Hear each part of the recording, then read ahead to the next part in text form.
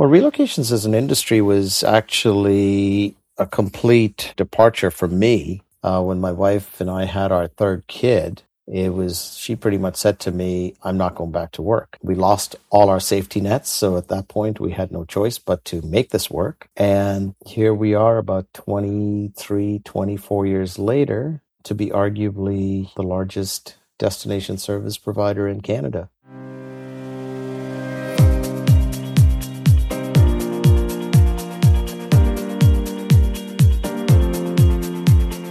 Welcome everyone to another episode of Moving to Expatland. This week we are looking at the journey to Toronto. My guest today is Nitin Badwa, who is based in Toronto. Nitin is a graduate of Ryerson University in Toronto and has had a long and varied career in the corporate sector. Nitin has held various positions in management at companies like IBM, Royal Bank of Canada, American Express, and he brings the same philosophy of customer service and a strong work ethic to the company and is an integral part of past and future success. Nitin is one of our group leaders on our Toronto E-team, and it's my pleasure to welcome Nitin Badwa to our show today. Good morning, Nitin. How are you? Thanks, John. Awfully nice to be here. Just doing fine. We're on clocks just moved ahead over the weekend. So we lost an hour. So we're all a little bit sleep deprived here. However, all is good. The weather's starting to get warmer. The snow hopefully will be melting. I know you guys are firmly in your summer, but or in some parts. Correct. I don't know where you are now. In Australia, it's definitely summer, but yeah, it's definitely, we're encouraged by hopefully coming out of this deep freeze that we are in Canada. Well, thank you again. So Nitin, please tell us a little bit about what took you into relocation as an industry so that our listeners can get to know more about you before we start asking about WH. Well, relocations as an industry was actually a complete departure for me. When my wife and I had our third kid, she pretty much said to me, I'm not going back to work. I'm going, okay. I was a manager at American Express at the time, making X. Our requirements were Y. And it was like, okay, we're not gonna make it, not if we want the lifestyle that we want. After a lot of different trial and errors, she was talking to a friend of hers who was actually one of her best friends and who was expressing her dissatisfaction at not getting any support when she had moved for her jobs to various places with a plane manufacturing company. And that's kind of where this idea came about. And the two of them started this while I continued to bankroll it in the background. Mm-hmm. And then about 3 years in, I mean, it was a tough slog, but about 3 years in, things started to really happen. And at that point, it was, okay, do we start to hire people?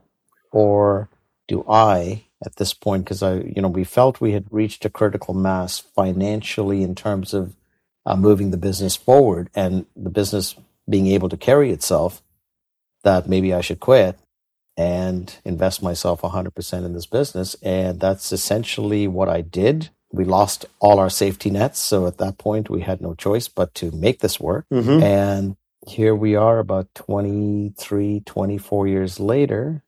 Well, about 20 years later after that 3 years. And to be arguably, the largest destination service provider in Canada. I hear you. And Welcome Home, who came up with the name Welcome Home? Was that your idea? Well, it was, I think, the three of us, my wife, myself, and the partner, but I can't quite remember that far back. Sometimes I can't remember 2 days ago. But yeah. So, yeah, it was, it just seemed to be one of those very easy names and one that pretty much sends the message. Sure. Well, it's a great name. It's a great name. I mean, Australians and Canadians, we get on pretty well. I like the idea of being welcome home to Canada. Yeah. And really, given the Commonwealth connection exactly between the countries, we have a lot of Australians in Canada. So tell us, a little bit about Welcome Home, what it does, etc. It'd be good to get an idea for the listener of the breadth of your services. Yeah. Well, like I said, we're about 23, going on 24 years now, and we are strictly a destination service provider. We don't do immigration. In Canada, you have to be licensed to do immigration, so we have partners that do immigration. We obviously also have partners, that do the household goods movement, taxation, those kinds of other things. But in terms of actual destination services, like help me find my rental housing, help me find temporary accommodations, help me with all my government services, your social insurance number, which is the same as, social security, driver's license, health insurance, provincial health insurance, banking, all of those things, that they need help with. If you're coming with families, what about schooling considerations, daycares? And from a healthcare perspective, finding doctors, dentists. We have, for some time now, had a shortage of doctors, especially ones that are accepting new patients. So that's a challenge in itself for somebody coming. So that's where we come in with the experts on the ground. We have about 80 to 85 consultants across Canada. Wow. We cover all of Canada, and we are only in Canada. We have partners around the world that we work with when we have outbound business, and of course work with them when there's inbound coming to Canada. So Nitin, for an expat who's looking to engage with WH relocations, what does the customer journey look like? Can they send an email to you, or what's the best way to engage? Yeah, absolutely. So like I was saying, we're a fairly flat organization. We've got about 15 staff. We have an operations department that has the expertise of dealing in individual transferee files and expat files. But yeah, they can come through me. They can come through any one of, that we have contact at WH Relocations. We have info on our website. And as soon as we have an initiation, the expat gets set up with our Destination Services app so that they can kind of hit the ground running before even actually hitting the ground here. Oh, that's great. You've got an app. Oh, that's cool. Yeah. So they've got it well before they even come to Canada. And it's furnished with a whole bunch of information, some of it customized, some of it general, so that they can start to plan. And then they're obviously assigned a consultant that they work with in Canada or in Toronto. So that's kind of where the journey actually starts, because the more prepared they are before coming and the more information we have about them before they arrive, the better we can service them. So that when they do actually come, a lot of the legwork and the preparation is already done, and the pre-work is already done. And then, we can get them settled in, acclimatized, get them whatever their journey is, whether it's for work or whatever, get them productive and effective as soon as possible. So just on that, what are some of the main issues an expat faces moving to Canada in terms of some of the difficulties? I think the biggest challenge right now anyway is not having enough information. Okay. And that's not just moving to Toronto. I think that's moving to any country. If you are not properly informed or adequately informed as to what to expect, that's where I think some of those challenges come in. Yep. Canada is primarily an English-speaking country, even though English and French are the two official languages. So obviously, if neither of those languages is your first language, well, that would be a challenge, obviously. So the other things that would probably come in, especially when moving to places like Toronto, is the cost of living. Right. Toronto is not a cheap city, and depending on where you're coming from, can be a lot more expensive than what you're used to. It's reaching world standards, Toronto and Vancouver, in terms of globally accepted expensive cities to live in. Obviously not to the levels of a Singapore or, some of the other larger centers, but I think a lot of people are surprised when they do come to Canada, how expensive things can be. Especially, for instance, in Toronto, housing is absolutely insane, where now the average cost of a home is over $1.1 million. And that's the average. Right. Condominiums, you're looking at anywhere from $600,000 to $800,000, $900,000. Townhomes, looking anywhere from, again, 1 million to 1.5 million. And then for detached homes with yards and what have you, you could easily, for an average person, be going over $2 million. So these are all considerations in terms of if you're coming, you have to know what it's going to cost to live here.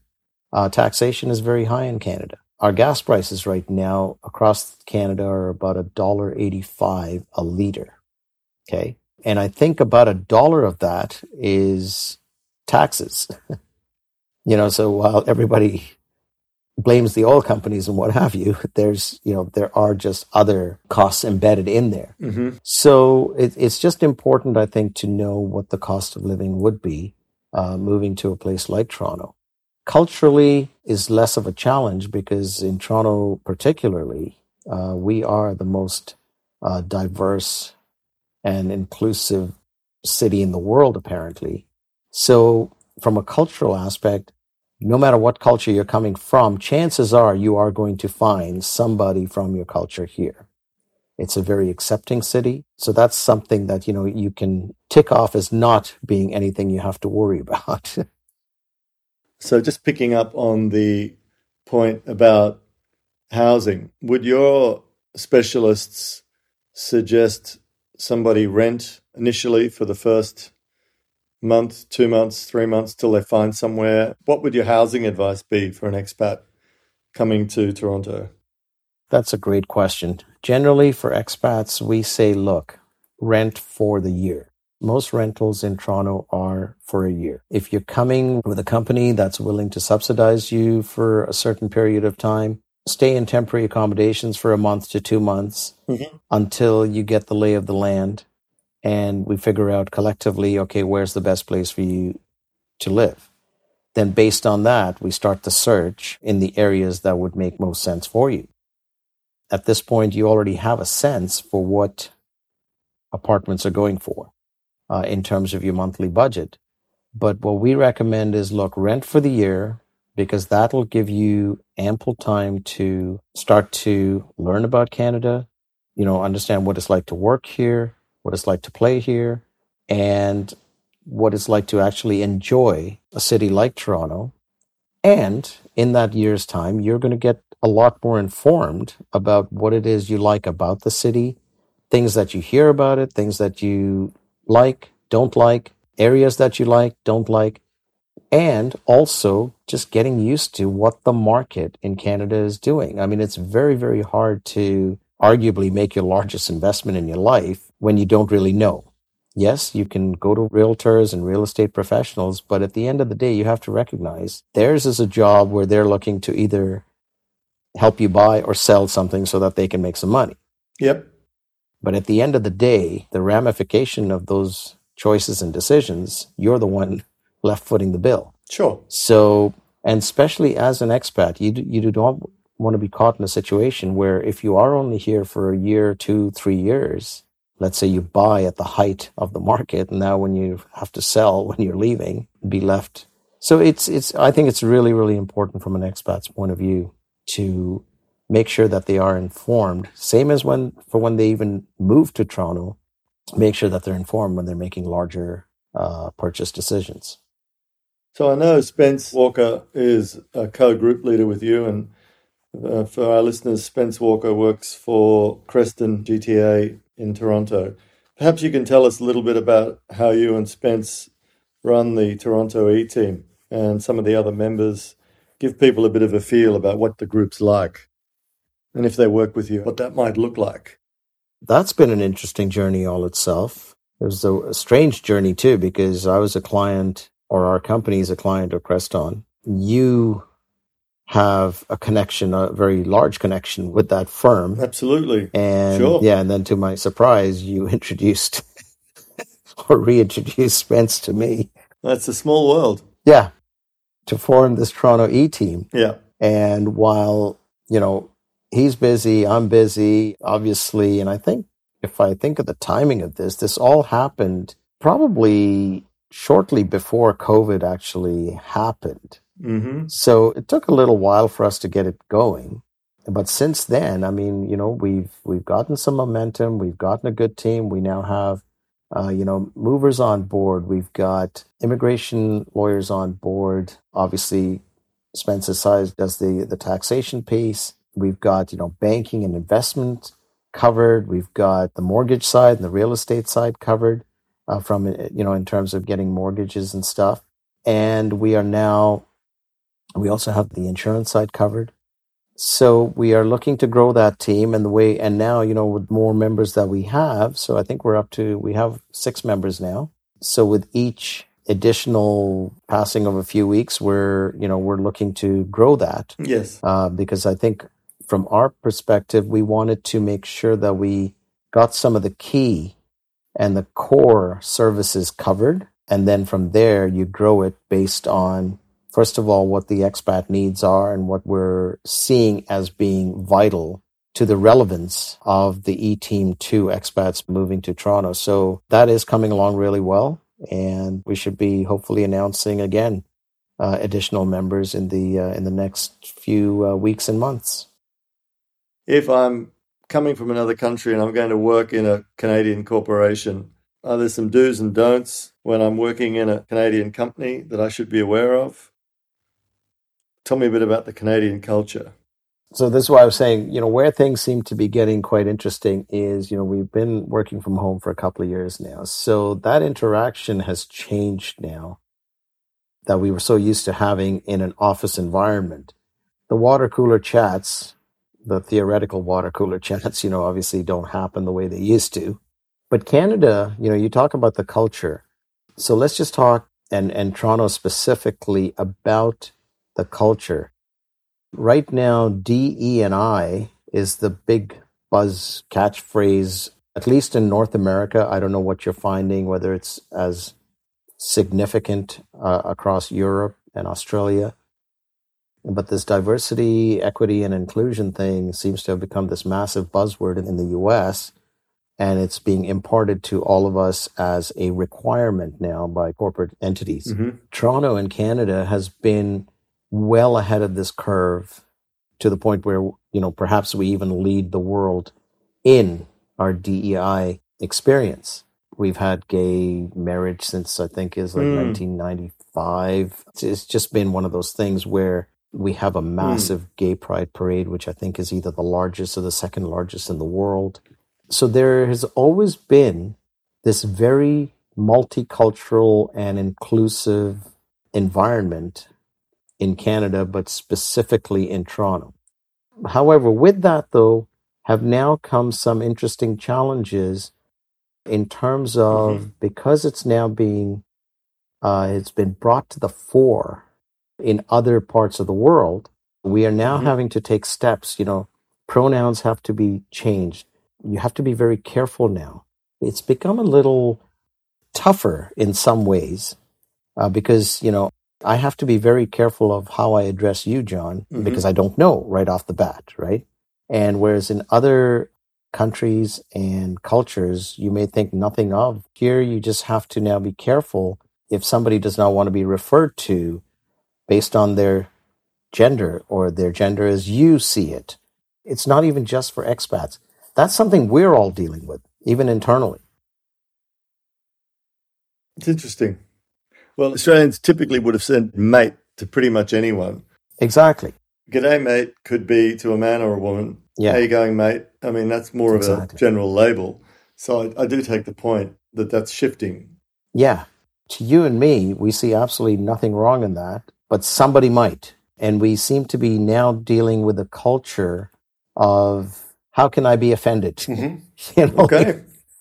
Doesn't matter what you say, somebody's going to find something to be offended by. So we just have to be careful because, I was talking to a couple of teachers just yesterday, in fact, and it is now part of their contract, where if they, in the course of their teachings, ever say all lives matter, that is grounds for dismissal. And I just looked at them and they said, yeah. So, there's a lot of interesting restrictions now being placed on people's ability to express themselves, shall we say, that I think, people should perhaps be aware of. Because in trying to be progressive, perhaps the pendulum is swinging this way in a massive rush. And, so you may get caught up in an unfortunate circumstance where even though you meant no harm or you didn't intend any harm, it can be seen as you were either not respective or respectful of someone, or actually intentionally trying to demean them. Okay. So I think that's important for people to understand. I think it's good. Absolutely. That on the flip side, Toronto is an extremely multicultural universe. Mm-hmm. So fitting in here is not a problem that way. The beer thing always works. Okay. Good. Yeah. Well, from my perspective, good. Yeah, it's that never hurts. I mean, we're all just craving and dying for pubs and restaurants to reopen so that we can just go and watch a hockey game, sit, relax, have some laughs, go to a concert. Yeah. So those kinds of things are always great. But I think people also need to understand. I was talking to a colleague from New Zealand once, and he was here for about 3 years, and his thing was, he goes, you know what, Canadians are friendly enough, but, they always say, yeah, we got to get together. And he goes, well, in the 3 years I've been here, we've never gotten together. Because, they say that, but they don't always follow through. And it is quite possible because, you have your own friend groups or you have your own family structure where people are very, very entrenched in, their kids' activities, and you're busy. Life is busy, that old expression, but life gets in the way. Well, it does get in the way a lot. Sure. So it's not for a lack of wanting to hang out with you or do things with you. It's just that, sometimes circumstances don't permit it. But all in all, I think if you're friendly and if you're courteous, you'll make friends. It's never a problem. I think, Torontonians are fairly welcoming that way and very open to meeting new people. Thank you. And I guess then going to ask, if you have to give a few tips, it's always good. Give 3 tips to a family moving to Canada from a non-Commonwealth country. I think that's interesting because they may slightly differ. People from Commonwealth countries may be a little more adjusted. So I feel like people coming from, say, an Australian or a New Zealand or an English background may have some familiarity with the legal system or the language or something. So what would your tips be for somebody moving from a non-English speaking country and a non-Commonwealth country be? And given that, that's going to be a lot of people, would those tips be different if you were coming from a Commonwealth country? And it's kind of a different question because a lot more assumed knowledge if you're moving from a common law jurisdiction or a Commonwealth country. That's an interesting question. So my first reaction to that would be engage us early and engage us early so that you can get informed. And I think that's how we started off this whole thing where I said, the biggest thing is you need to be informed. And these days I do find though, regardless of where people are coming from, if they have a keen enough interest that they're looking at Canada or Toronto as a possible destination, they have done a good degree of research to figure out what it is. But I think then you complement that with engaging people such as our services early so that you can get even further informed and understand perhaps, what is, to your point, like if you're non-Commonwealth or, well, even from the US, we're neighbors, but oftentimes there are significant differences that can be found that you don't realize are there. So it is very, very important that you be informed. You know what the country structure is like. You know what the makeup of the country is, especially if you're not coming from an English-speaking country or region. Mm-hmm. Knowing or being given the confidence that there is a community here, chances are that there is a community here because we are so diverse in Toronto that you would find somebody of your background that, you could in fact be connected to. And, that could make you that much more welcome in a strange land, right? Then probably trying to explain to them why the Queen is the head of this country when she has absolutely nothing to do with us. But that's a whole different discussion. Tell us a bit more about what Nitin Badwa does away from work. So people who are going to reach out might like to hear a bit about what you do when you're not working. But I'm not sure when that is, but golf is it for me. So any chance I get, I'm golfing. Not a very good golfer, but that's all I do is golf, even in the winter. Right. Our winters in Toronto are horrible. I should tell that to everybody in terms of they are cold. When you're actually in lockdown or restricted from going places, it can drive you nuts. I have a golf membership. I'm signed up for winter simulator golf. So anytime like this evening, for instance, I'll be there. It's my outlet. You go, you're having some fun, whether you're playing well or not. And, that's the biggie. And other than that, just, enjoying time with the family, whether it's TV shows, visiting with the kids, what have you. Sure. But yeah, and summer months, and our summer is coming. So we're anxiously looking forward to some good weather and just, golf. If you were selling living in Toronto, what are the best things about living in Toronto that you would tell the listener? I would say the diversity that this city has and the cultures. And as a result, the culinary experiences that you have, you can experience, food from every part of the world practically here. And I mean every part of the world. Mm-hmm. It is just phenomenal that way. And there is a lot to do in the city. It is on the lake. So in the summers, it's great. But in the winter, if you embrace winters, there's skating parks all over the place. The Toronto City Hall has a big skating rink, which you can go and skate whenever you want in the cold. It's a city that has a major league ice hockey team, major league baseball team, major league basketball team, major league soccer team. There's a lot of different sporting events that you can enjoy here. And it's also a huge music mecca. You have a really, really good music scene. If that's of interest. Mm-hmm. And just, like a lot of even the arts, it's got great theater, great music halls. So it's a city and a lot of trails if you like to bike, golf, different things. It pretty much has something for everyone.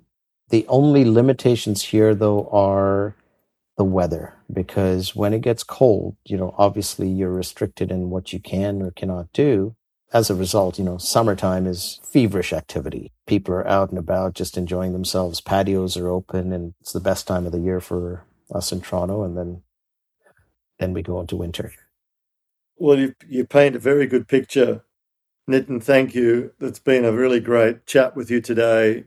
I think anyone listening can hear your passion for the city and the country and your experience. And I would urge everyone moving to Canada from the Expatland global network community to reach out to Welcome Home Relocations. Nitin Badwa and his team will make you feel right at home. Thank you very much for your time today, Nitin. It's my pleasure, John. I look forward to welcoming anyone and everyone coming to Toronto, and look forward to servicing them. Thank you all for listening to us today. We look forward to you joining us next time as we continue to showcase how our members can help you move overseas. My name is John Makarian, and I'm always ready to hear from you with any questions that you have. Please contact me via our website expatland.com. Enjoy the journey.